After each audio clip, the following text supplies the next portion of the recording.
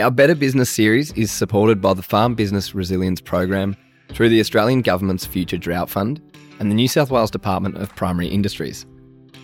Across these next few weeks and episodes, we're going behind the scenes and chatting to some people who are making some serious impact and inroads across Australia. And they're not just limited to agriculture. Our aim is to uncover what's worked for them, discuss their learnings, and through their stories, provide ways for you to get some of those aha moments or things that might be able to benefit you, your business, and your community. Well, g'day, and welcome back to episode 2. We're joined again by Mitch Highett, the Managing Director and founder of Bullseye Ag. If you haven't listened to our first episode, dial back your podcast and listen to episode 1, as this episode is actually a continuation on that first conversation. In episode 2, we find out from Mitch what has separated Bullseye Ag from other fund management businesses, how he has approached being a facilitator of conversations within his business, and his approach to outsourcing various parts of his business, and how this allows them to be at their best and focus on what is important to them. He shares a heck of a lot of lessons he's learned along the way, early on in his career, how the different involvement in different businesses and working for different people has actually transferred into his business today. So, let's get into it. In that first episode, Mitch, we kind of talked to, setting up and framing what Bullseye Ag is. We've talked about some of the processes and systems and ways that you've gone about it from a technology systems, but also then through your people. So what would you say it is about Bullseye which separates you guys from other fund management businesses that are out there?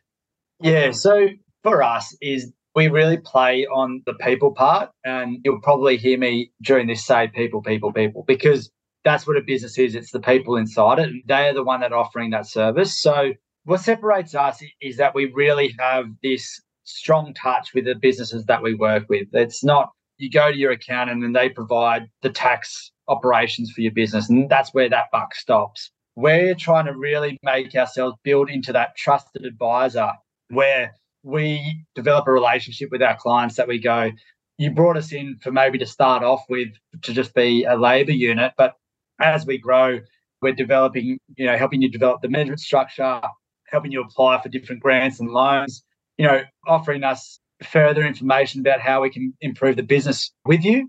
So what separates us is that, we just really try to ingrain ourselves in that business and use the different elements that exist in Bullseye to help achieve that. So our farm managers might not be fully across the budgeting and the financial access of the business, but we've got a team in the business that does that for them. So they're able to go, here's what's happening on the farm. I don't know how to put that into a dinky-die budget for the bank, but I know you do. And so they kind of talk to each other and they do it together. So that's what's different about what we do, is that we've got a lot of different services within the business and a lot of people that are very, very good at that unique part, but are able to talk to each other to give the client that aspect that they want. So we always go, any farmer or any farm owner can go out and hire a manager or an overseer for their property, and that works, and that's great, but they're only getting one head that's kind of coming up with the ideas. With us, maybe one dedicated manager, but he's working with 6 or 7 different people within the business, and they're all learning from each other about the best ways to attack different outcomes. And that's what's our big difference, is that you hire one, but you're getting 6 brains, or you're getting more than that really, but 6 constant communicated brains. And so for you, would you say that your role has really changed from the early days of where you were sleeves up, getting dirty, to now actually being the facilitator of those conversations to then actually go, listen, and then let's do? Yeah, as much as I hate it, there's days where I just wish I was still, as you said, sleeves rolled up, hanging off the end of some strainers and everything else. But the business has grown where if you're not aware of what's going on within the business daily, things will start to lose track. I'd love a day where I could kind of get rid of the phone and go and do that, but I'm more effective and a better asset to the business if I'm actually trying to just assist everyone in doing their little bits. And that's kind of what you've got to do. I think that helicopter view is a good one. You're constantly looking about where the business is projecting and where it's going. You're looking at the opportunities in the fringes as well. And you're linking up the people that need to be doing the different bits that make that happen. So if I can see that I've got a farm manager that's saying something about a client about, they're struggling, or they're going into drought conditions faster than we thought. I can quickly pull that right person or that right lever to alleviate that, which takes the pressure off them. And so that's kind of the role is you're one day traffic controller, one day a fireman, one day you might get time to yourself to have a cup of tea, but the rest of the time you're wearing a bunch of different hats. And on that, I'm really interested from your perspective as the business owner and overall manager. Are there parts that you'll kind of be really protective over, like in terms of aspects of your day, week, business that you absolutely would never skimp on or cut short and make sure that every week you have done X, Y, or Z? Yeah, probably there's a couple of things like, probably more that divide of private life versus company life. I haven't got right yet, and I'm certainly working on. You do have to have that removal from the business every now and then so that you can actually see what's going on in the business. If you just get in it, you'll miss things. And like I said, I'm not great at it, but I am working on it. So making those things that are just hard deadlines, like on this day, every day at 5 o'clock, I'm going to go and do, I don't know, a Zumba class that I've always wanted to do. Or this is the day that I pick the kids up from childcare. No meetings are going to be booked there. I'm just going to make sure anything I had to have done before that time, that day is done. Otherwise, it's tomorrow's problem. I think lists are becoming a big part of my life too, is just removing them from your head. I was finding that even when I was clocking off, I was still in it. I was still thinking about what was going on. Whereas that physical list enables you to jot it down, know that it's there for you to recount the next day, and it's not going anywhere. But in terms of like things that you would never give up, I don't think that if I can see an effective way to do it or a resourceful way to pass something on, I think I would do it. I wouldn't do it so that I would be doing less. I'd be doing it so I can concentrate on something more. And is that something you've had to, I guess, balance for in the business, going like, well, I'm asking someone to do something and it potentially could be perceived as I'm just delegating, but actually going, I know that time will be put to somewhere which is going to be better use for you, and it might even be for other employees in your team as well as you start to hand things off down that chain. Yeah, look, that effective delegation is a really big part of it. Again, haven't been great at it. I know that. I've had people tell me I'm not great at it, but that's good feedback, that. Massively. The fact that they're comfortable to say that is great feedback. And so what I have tried to, and there's some times where it's literally like, I've got the week from hell. I just need you to do this. I'm sorry, but here's 3 dot points and get into it. And there's other ones where we go back to that, when you hire someone and you think you've hired them for a reason and you can really see them flesh out something and see the keenness around that part of the business. And you go, okay, at the moment, I'm taking care of that. This person's shown a real interest in it. What's something that I can pivot where I'll take something that they don't really enjoy doing and give them this part that they like?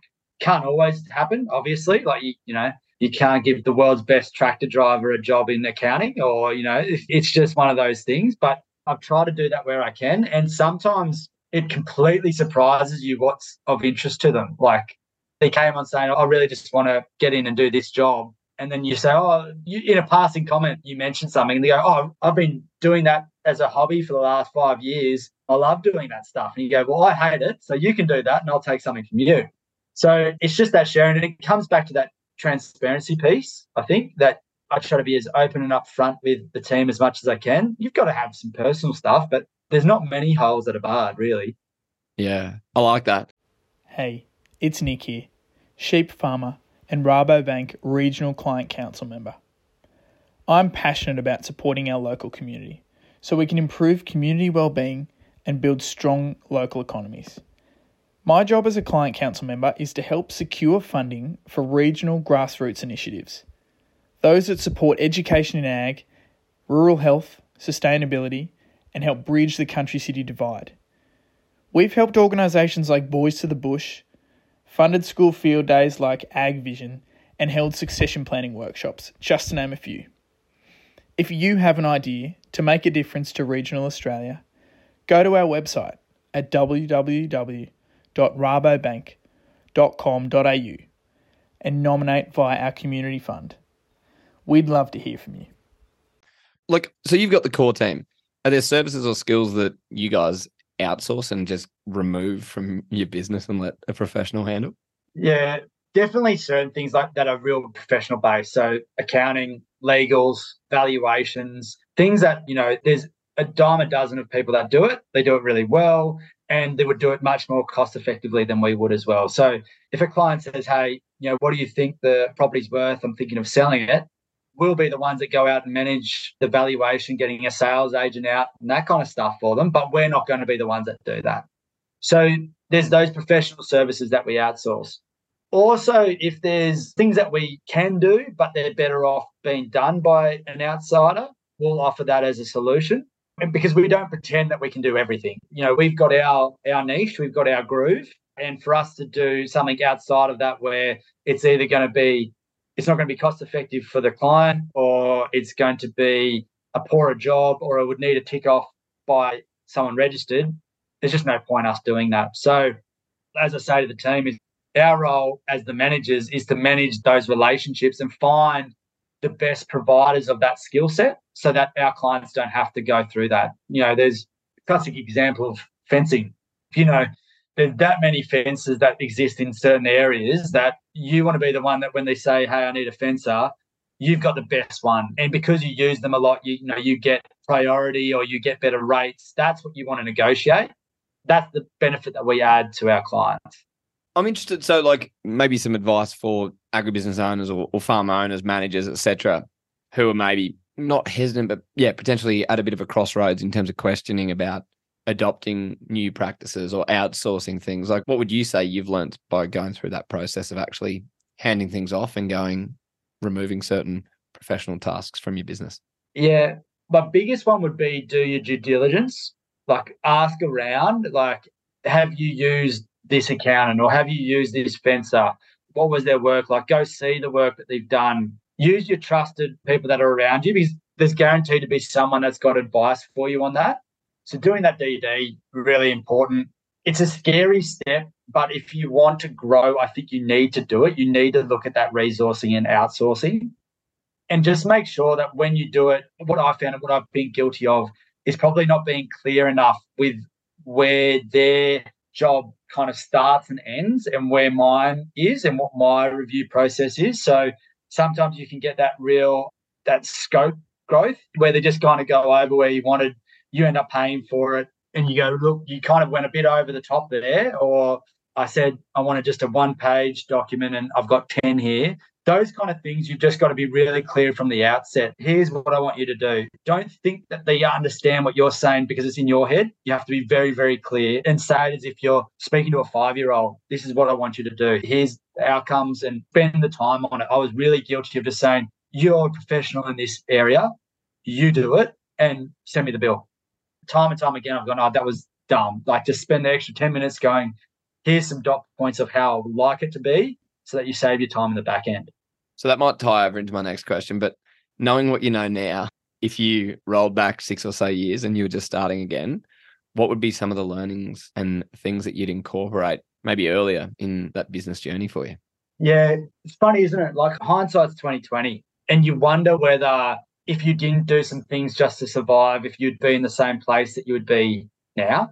Some of the advice I would have from the start would be hire people early, but I look back at it too and go, there's no way my finances would have been able to support that. So I think when you're in the business is you know what the business needs. You know the requirements that are going to take you to the next level. And it's just about kind of, you've got that side of your brain that's saying that's a risky move. That's really, really risky. As long as you can measure it and you can say, look, it's a risk, but it's also a risk not to, and balance that out a little bit. And that's why we touched on how I've had throughout my career is had times where I've stepped in and out of the business in terms of a full-time capacity versus part-time, is that I was willing to go take that leap, but I needed a bit of a security blanket, and I just needed to have a known quantum that was going to come in so that if this fell apart, the whole business wasn't going to fall apart. And you can get that security from whether it be your life partner, a business partner, parents that are happy to support you to take it. Anything that exists where you can go, if this falls apart, I've got something. So that would be my big thing, is that don't be afraid of the risk. but make sure you go in there knowing that there is one and how to mitigate it as much as possible. I probably could have done more within kind of the first 3 years than I did. I think I was quite scared for the first 3 years. And we've then just gone, boom, like whooshka, grown. And I look back and go, I should have just done this ages ago. But like I said, would we have been in a financial position or had the work if I didn't? I just don't know. I don't know the answer. But yeah, not being afraid of that risk. And every now and then is just taking 10. I think I did, there was a fair whack of a couple of years there where I was up at 5 a.m. and I would not be home till 10 o'clock at night, 6 days a week for about 2.5 years. That was sharing my time in Bullseye with my time doing other jobs that I was employed to do. And you could really see, like, by the end of it, I was never there. I was always just thinking about something else, too tired to care. And that cost me, that costs relationships, that costs certain things. So every now and then it's just taking that breath, knowing when you're really struggling, and listen to those people that are around you going, you're never here, you're never there, you're no fun anymore. Got that all the time. Still get that. I was going to say, what do you do outside now, outside the day job, which helps fill your cup up or keeps you at least as effective as you can be in life and work? Believe it or not, I try to get to the gym. The gut says that I don't, but I definitely try to get there and carve out that bit of time. I rule now that when the office time is done, the laptop kind of stays in that room and don't take it to the lounge. I don't even have my mobile phones in my bedroom. They're kept in another room, so I can't look at them. I don't wake up and jump on an email. I just leave them in another room. Once I'm up and started, that's when we go. And these are all, like, I'm certainly not saying that these are things that I did from day one. Like, these are all very recent stuff that I've started to incorporate because I have got that bit of breathing room where I can afford to not reply to that email until tomorrow morning. And I don't mean like financially afford, but I mean just time-wise. I've started to learn that just because someone emails you at 9 o'clock at night doesn't mean that they need to reply at 9:10. It can wait. People don't expect you. If they really expect you, they'll ring the phone. But emails and stuff like that, I used to think I had to reply instantly, and it's just not the case. Yeah. No, there's so much good advice in there, Mitch. I think, there's heaps and heaps to take out. And I think I love these chats because I just feel like they're a mentoring session for me, just asking questions of things that I'm trying to work out. It's the same with me because when you get asked the questions, you actually really think about it, and might be mentoring for you, but it's therapy for me, Ollie. Yeah, I'll send you the bill. Yeah, gosh. Now, that's the end of the first part of what is our series for around better business for the Farm Business Resilience Program. Over the first 2 episodes, we've sat down with Mitch Highett to understand his journey and his business, Bullseye Ag, and how they're supporting different businesses, but more importantly, kind of underneath the hood of their business in terms of how they make decisions, how they communicate, how they maintain focus. What are the things that they outsource versus areas that they really keep close to home to ensure that they can continue to drive their business forward. Now, next week, we sit down for the first part of a conversation with an absolute rock star of rural Australia. Her business, Buy From the Bush, has made such a huge impact to so many individuals, businesses and communities. And I can't wait to share this episode with you. So jump back next week for the first part of our 2-part chat with Grace Brennan from Buy From the Bush. This series is supported by the Farm Business Resilience Program through the Australian Government's Future Drought Fund and the New South Wales Department of Primary Industries. And our aim is to sit down and chat with various people who have lived experience in business management. Through their stories, it's our aim to share their learnings, their approaches, and how they've supported developing themselves, their businesses and their teams.